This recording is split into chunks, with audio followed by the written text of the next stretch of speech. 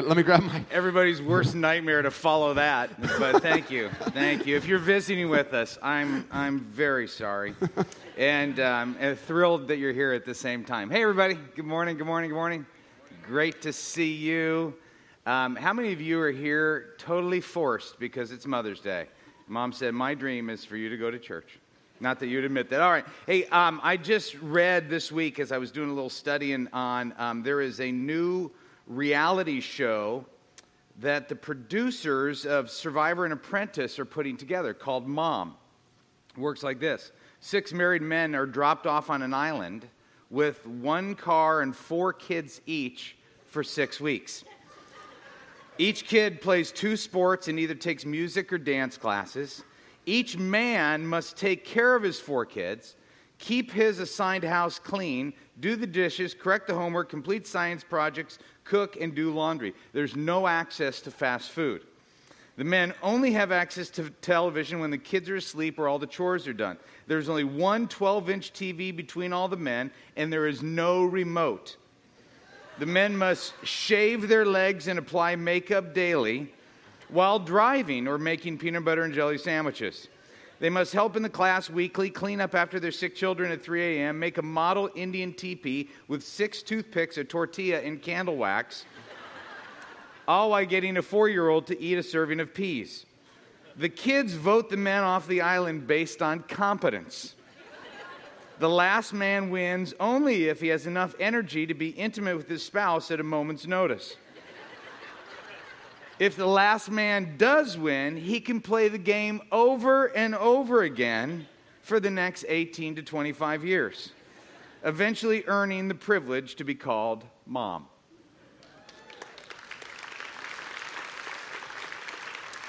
That's a great job description of a mom. This week on salary.com, they do this every year. They add up what a stay-at-home mom would make. And this year they say it's $113,000 a year for the job of a stay-at-home mom. And my wife was very subtle about that, as she printed it out and put it on my pillow. So I very subtly circled the words, should be paid, and put it back on her pillow. But moms, whether you stay at home, whether you work, you are amazing. And as a church, we want to pause to honor you. That we want to celebrate the wide diversity of moms that are represented here, and the fact that you're called to do amazing things. I know we have some single moms here who you are my hero for how you spin the plates and keep all the things up in the air, doing it all alone.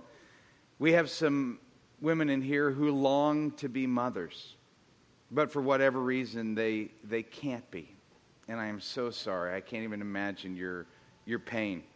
We have some moms in here facing an empty nest, like my wife. We have some mothers of wayward children who feel like total failures. We have moms here who work outside the home. We have moms who work inside the home. We have moms who have gone through the horrific and undescribable loss of a child. We have moms who have received children through adoption. We have moms in blended families where life is unsettled. We have mothers of teenagers here who one day you feel like you're the best mom in the world, and the next day you feel like you're a total idiot.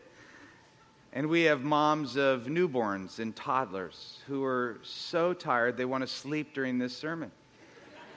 And you're given the privilege just to have the energy to face your child in a few minutes. But I want to speak on behalf of all the leadership here at Saddleback. Sorry.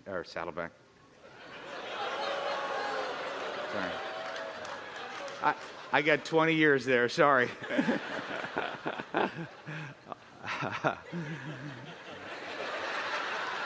Let's just close in prayer.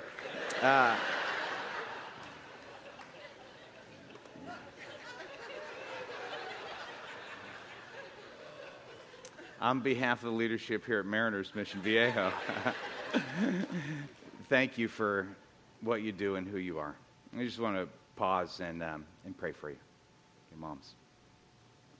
Jesus, thank you for the moms here today. I pray for those who want to be moms, but they can't. Oh, Jesus, in the midst of their stress and their fear and their doubt, will you give them your peace and your presence? We pause to thank you for all the moms. Thank you for love. And thank you for using moms to help us know more about the depth of your love for us. So, Jesus, I ask you to reveal your presence to them today in a way that they would know beyond a shadow of a doubt that they're loved and valued. It's in your holy name we pray. Amen. I want to introduce you to my mom. This is Marge Fields, sitting with her cutest of 3 children. And sometime in the 60s here, and I wish my mom was here today, but she passed away a little over 2 years ago, and she's a great woman. Today's the first day, actually the first Mother's Day that I've spoken about her since she's died. She's a very kind and gentle soul, unless you messed with me or my sisters. Because if you messed with one of us, then she went from kind and gentle to kind of like Chuck Norris on crack. Okay, and she was also a very, like many of you moms, she was a very protective mom. That she was always concerned about my safety. She was adamant that when I left the house that I would wear clean underwear, because she was always fearful that I might get in an accident. And apparently, when you're in a car accident, the first thing the cops do is check your underwear. And I didn't want to make her look bad. Okay? On this Mother's Day weekend, what I want to do is I want to share with you a couple of things that my mom taught me about Jesus, and how that Jesus has changed and transformed my life, and the principles that I want to share with you, I believe they can change your life as well. See, many times we go to bed at night and we think, I wonder what God is like. Well, if you want to know what God is like, you study the life of Jesus. If you want to know the heart of God, you look at the heart of Jesus. If you want to know the character of God, you look at the character of Jesus. And I realize there's some people here today that you're visiting, or you're checking out, or you're curious, or you're wondering, or you were forced to be here, or whatever it is. And I just want to tell you, if you want to know more about God, lean into Jesus. Jesus himself said, if you see me, you see the Father. The verse I put in your notes, and the one that's up on the screen, is this. In Colossians 1:15, it says, Christ is the visible image of the invisible God. You see, Jesus made God visible. And my mom made Jesus visible to me.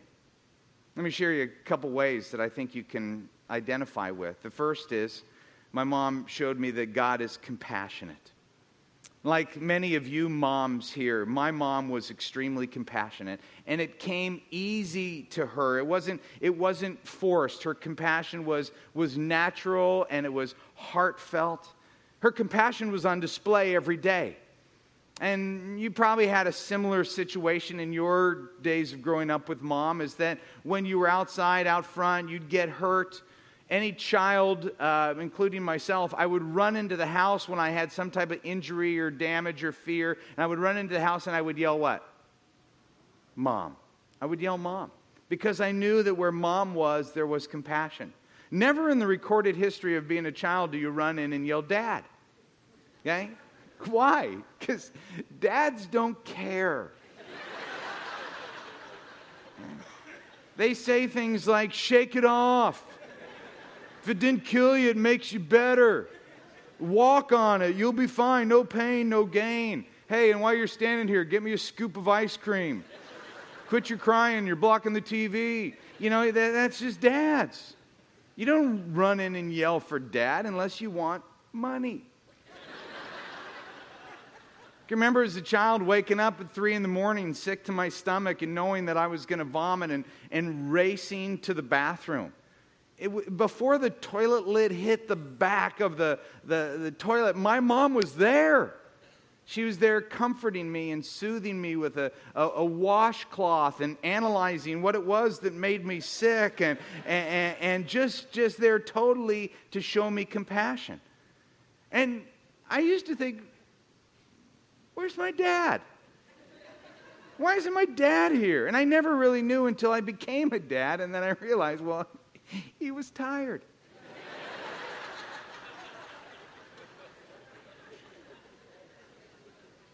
But I want you to understand that my mom was compassionate because she nurtured a friendship with Jesus.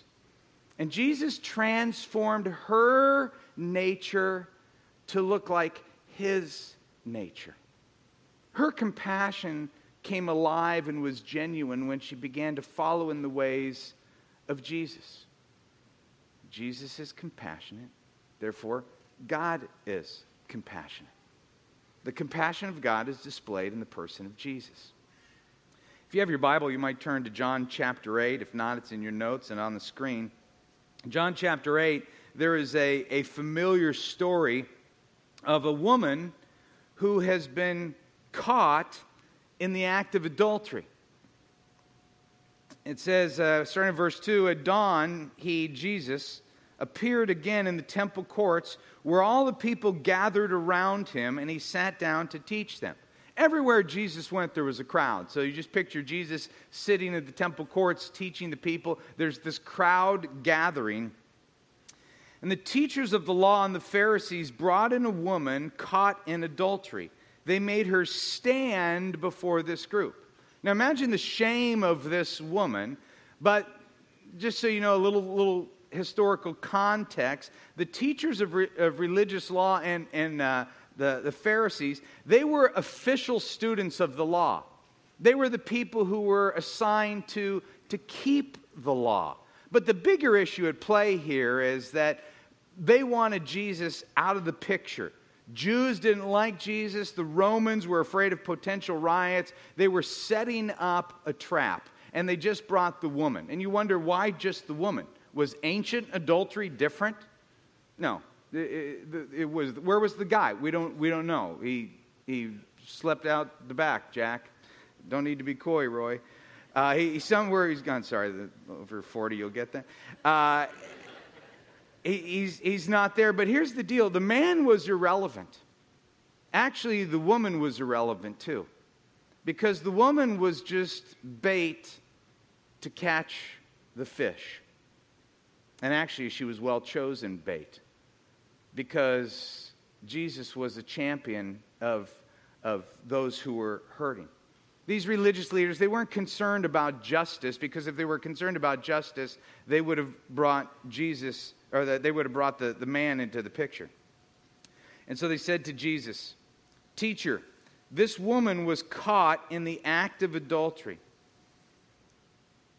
In the law, Moses commanded us to stone such women." Now, for those of you confused, stone would be with rocks, okay? Not weed. "Now, what do you say? What do you say, Jesus?" They were using this question as a trap in order to have a basis for accusing him. Now, let me just give you the snapshot version of the simple version of this trap. If Jesus says, "No, don't stone her," then Jesus violates what was called Mosaic law. And you wouldn't dare go against the teachings of Moses, because if he went against the teachings of Moses, the people would say, "Oh, there's no way that he can be from God." And he would forfeit the popular goodwill. If he says, "Yes, go ahead and stone her," then he violates Roman law. And I'll spare you the details, but Jews weren't allowed to carry out a stoning in Roman jurisdiction. And since there was a definite law against adultery, this situation, it wasn't a matter of opinion. They had him trapped. I can almost imagine the Pharisees and religious leaders like high-fiving one another, going, however he answers, he's gone. We win, he loses. Maybe the crowd even knows that, and they're beginning to look around for the rocks to gather for the stoning. The Bible says, "But Jesus bent down and started to write on the ground with his finger." For a couple thousand years, scholars have wondered what he wrote. And no one knows. As a matter of fact, it's even just futile to guess. We don't know what he wrote. I mean, some commentators say that maybe he wrote people's names in the sand and then the sins that they were guilty of. Some believe maybe he wrote the 10 Commandments. I don't know, maybe drew arrows to the ones people had broken. Maybe he wrote, Jesus was here, have a great summer. We don't know. And while we may be left with some ambiguity of what he wrote, what he says next makes it very clear. When they kept on questioning him, he straightened up and said to them, "Let any one of you who is without sin be the first to throw a stone at her." Now, notice that Jesus doesn't step into the role of judge in front of the crowd.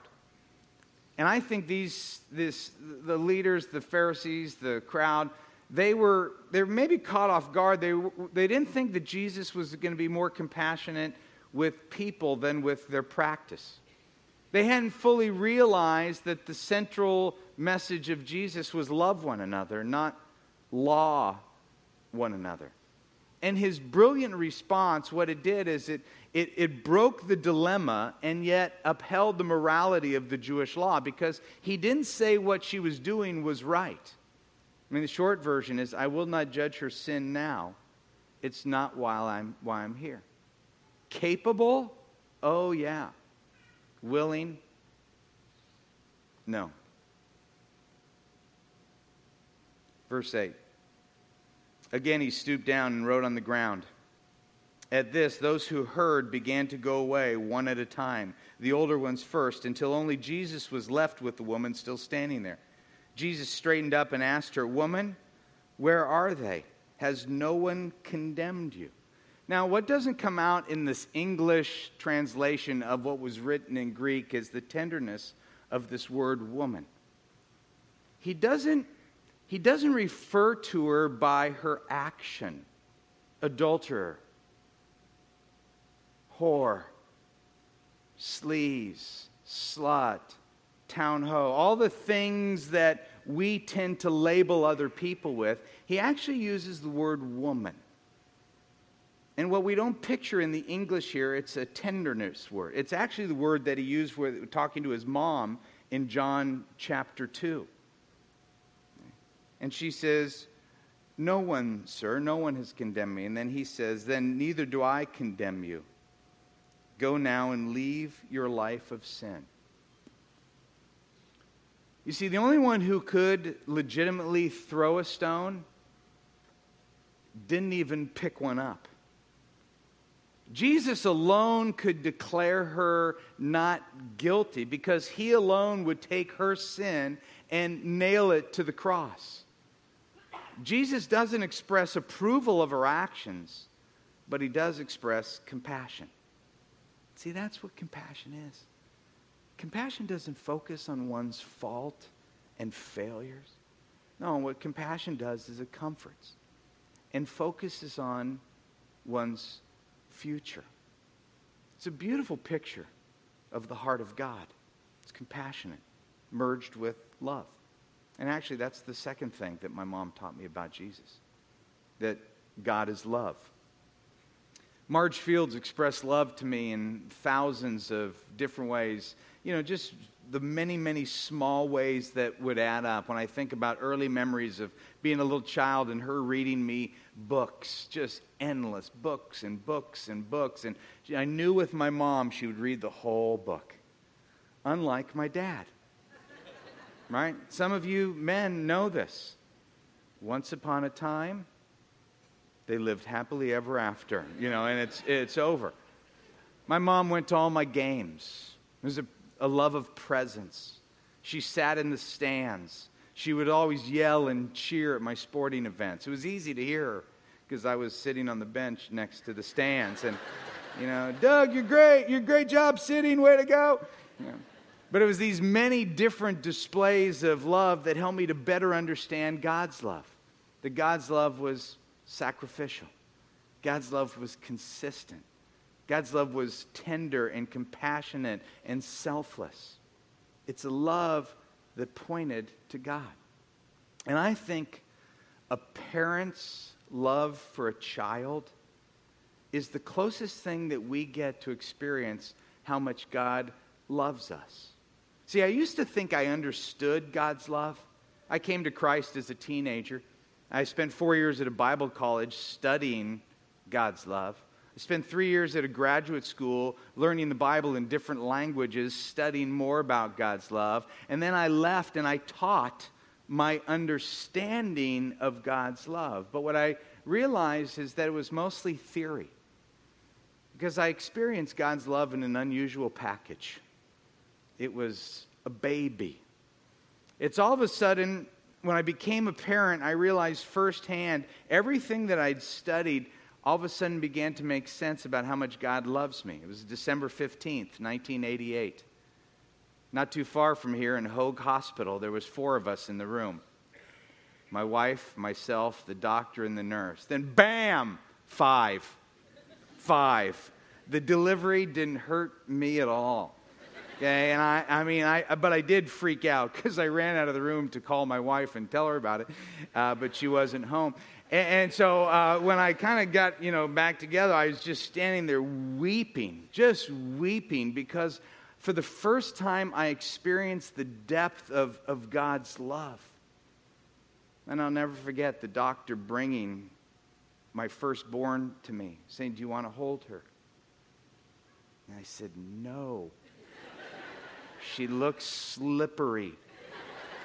And if some of you have never seen a newborn child, it's like a Vaseline-covered weasel. I mean, you just what am I going to... So, as I'm awkwardly holding E.T., there was a moment where she squeezed my finger.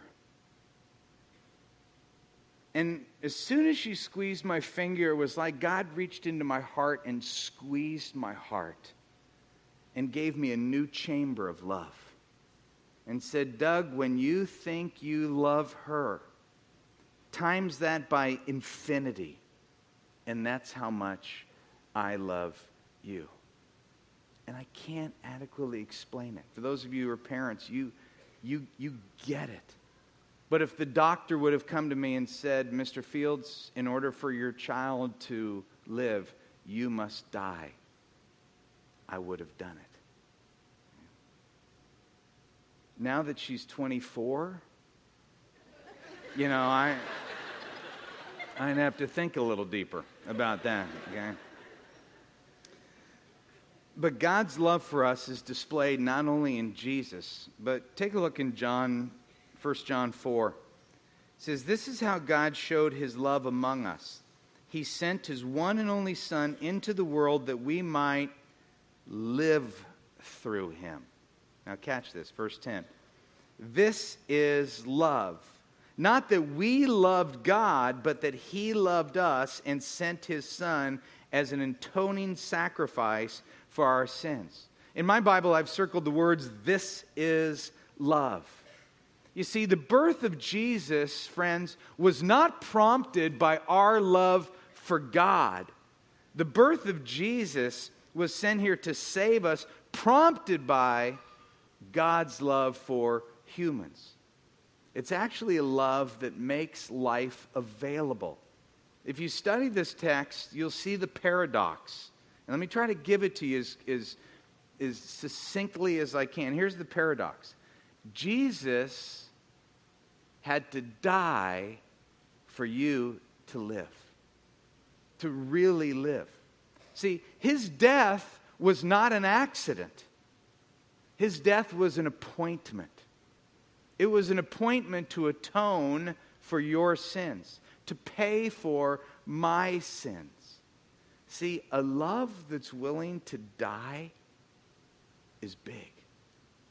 And it's willing to die for you. And people hear God is love, they go, "Oh, universal love, God loves the world." Right, he does. God loves creation. Yes, he does, but it gets better.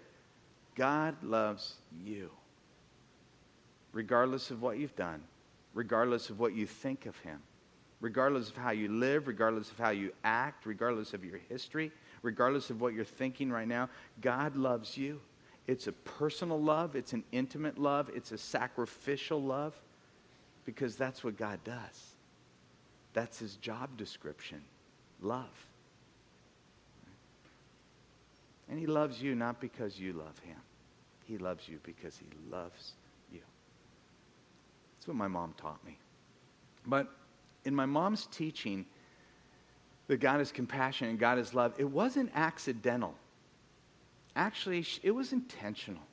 I watched my mom for 70 plus years and watched her make intentional choices. And if you flip your notes over, I want to show you the 2 intentional choices that she made. And I want to challenge you to make those choices.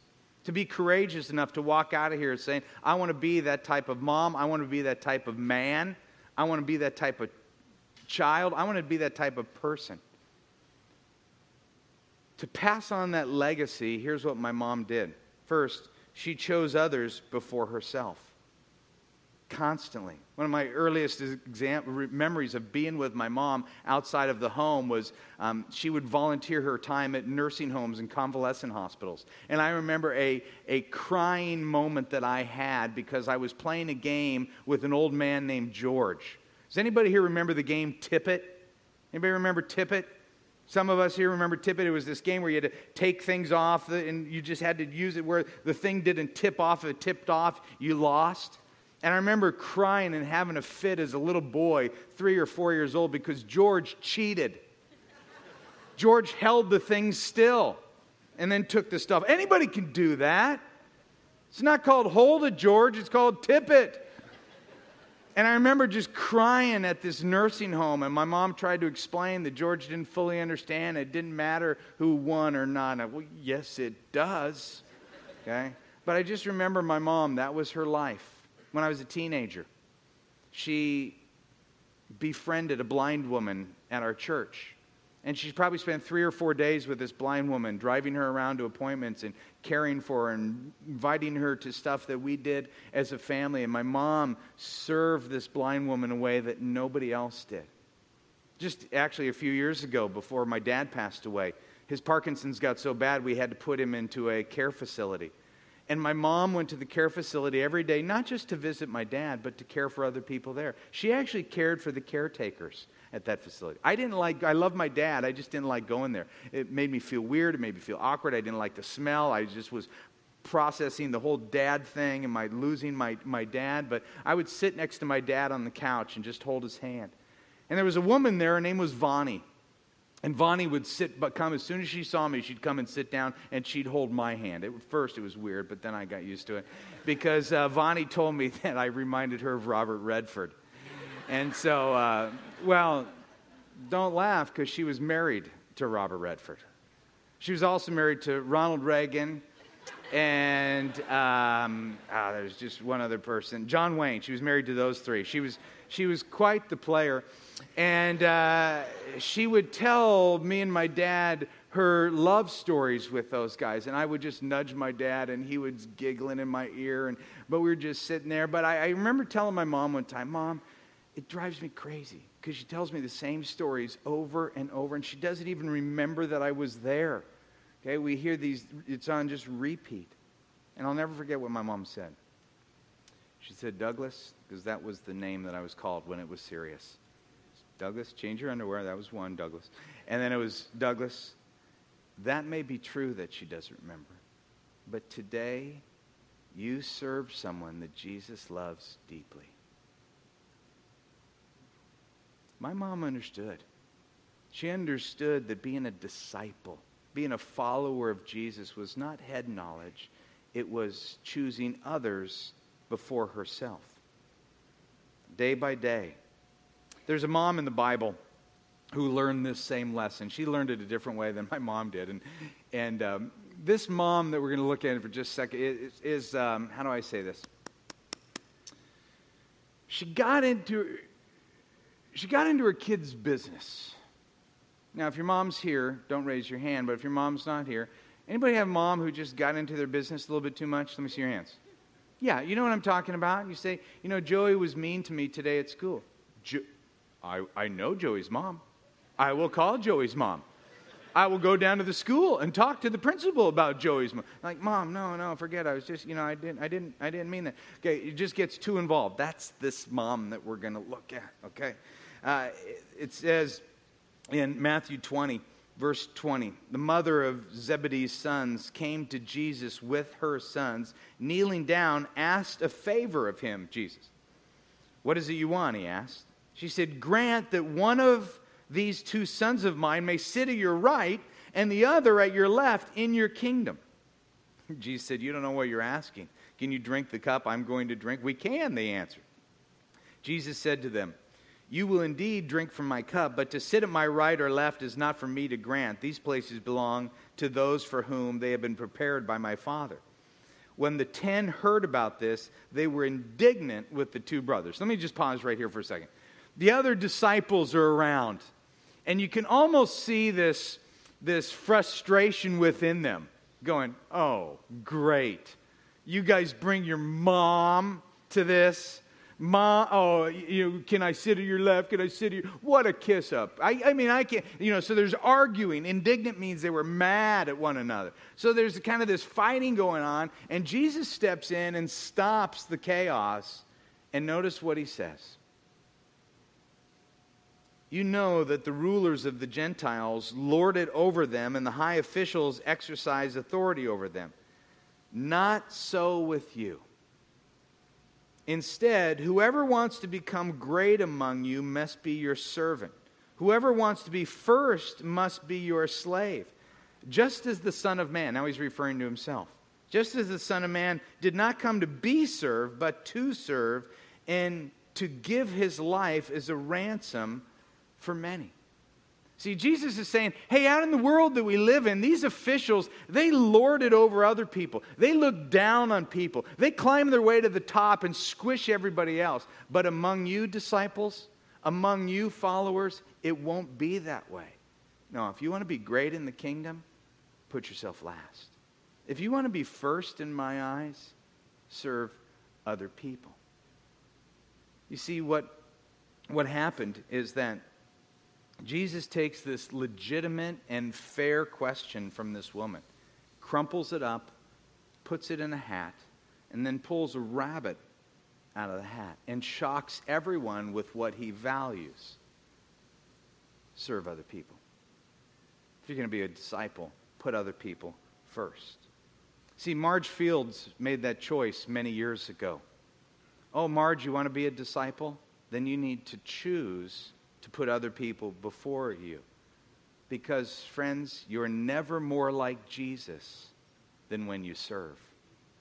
And Marge got that. The second choice that she made is my mom chose obedience over convenience. She chose obedience over convenience. And I got to be honest with you. A lot of us in here don't want to hear this point. Because we love convenience. We want everything to be convenient for us.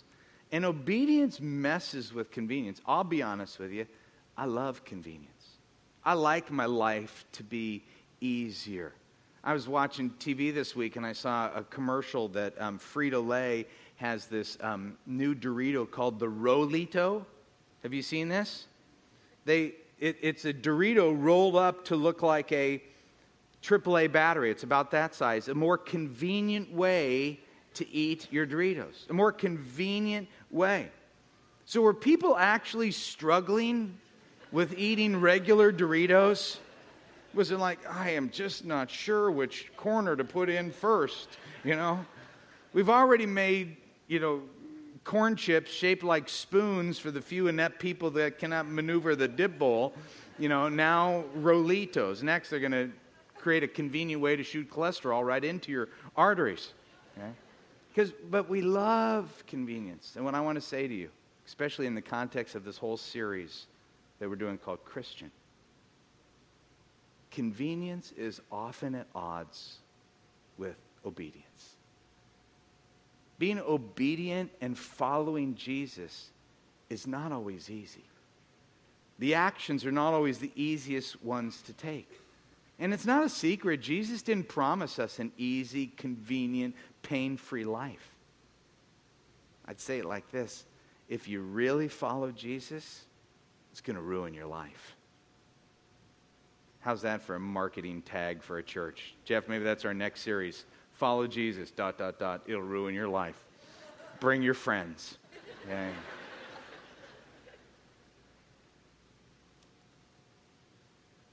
But the ruins are beautiful. The ruins are beautiful. I've been ruined by Jesus. And here's what that means. I can't look at life the same way I used to. I've been ruined. I can't look at the world's value system and embrace it because my heart's been ruined. I can't look at people the same way. I feel more love and compassion, less bitterness and anger and rage. I don't look at situations the same way I used to because my heart's been ruined, beautifully ruined. Talked to a guy last night in the lobby. Was talking about basically telling me his story. And his wife said, "You can't believe the transformation that's taken place since he's come to Jesus."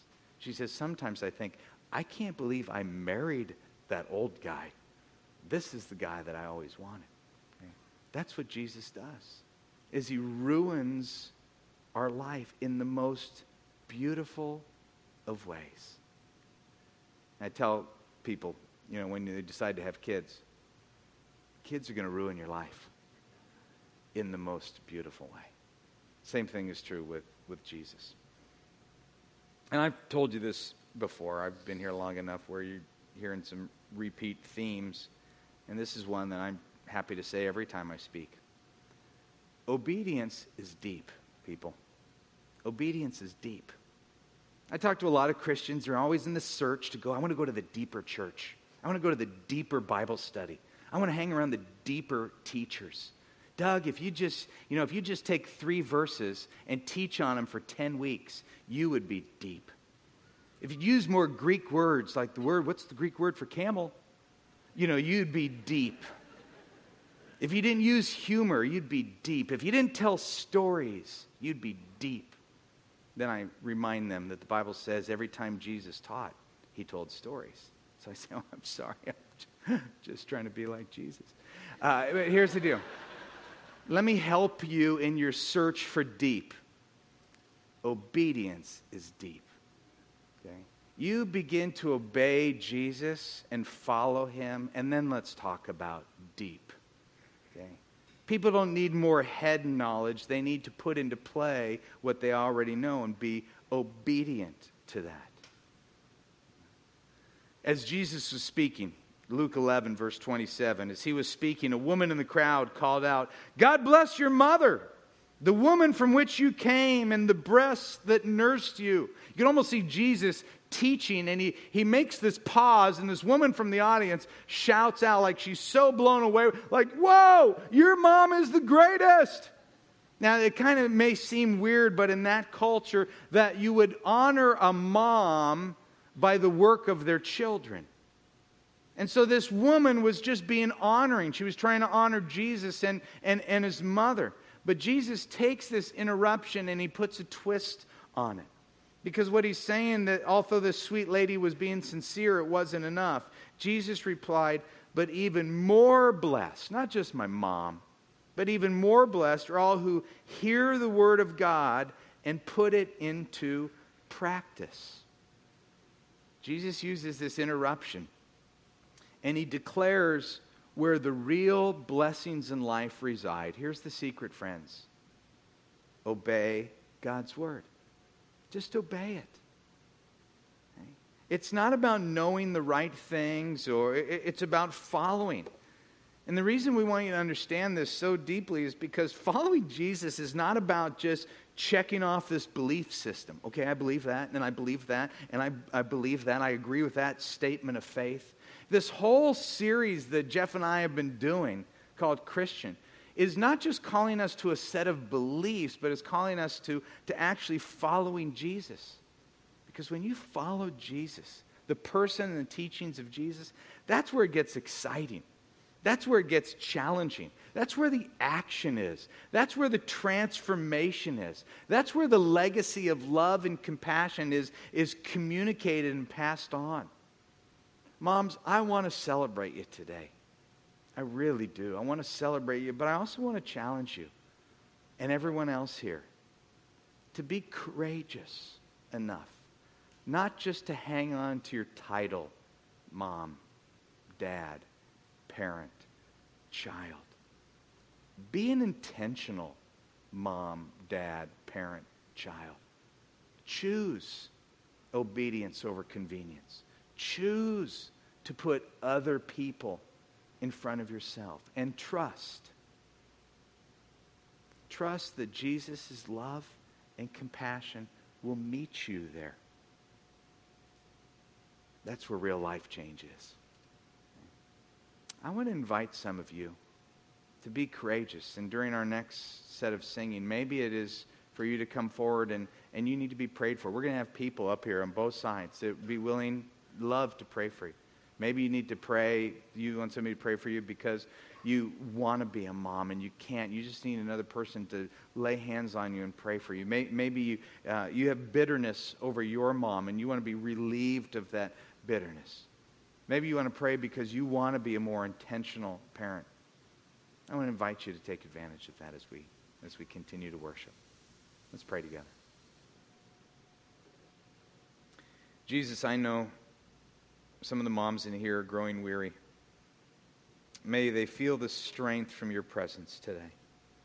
May they feel encouragement from your unconditional love. And may they leave today with an awareness of a higher calling to not only love their children, but to follow you closely so that the depth of your love transforms them and then overflows through them.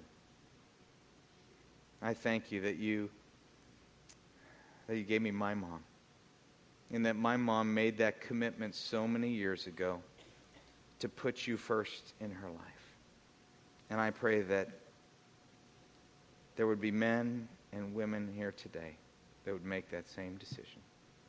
And I ask this in the name of Jesus. Amen.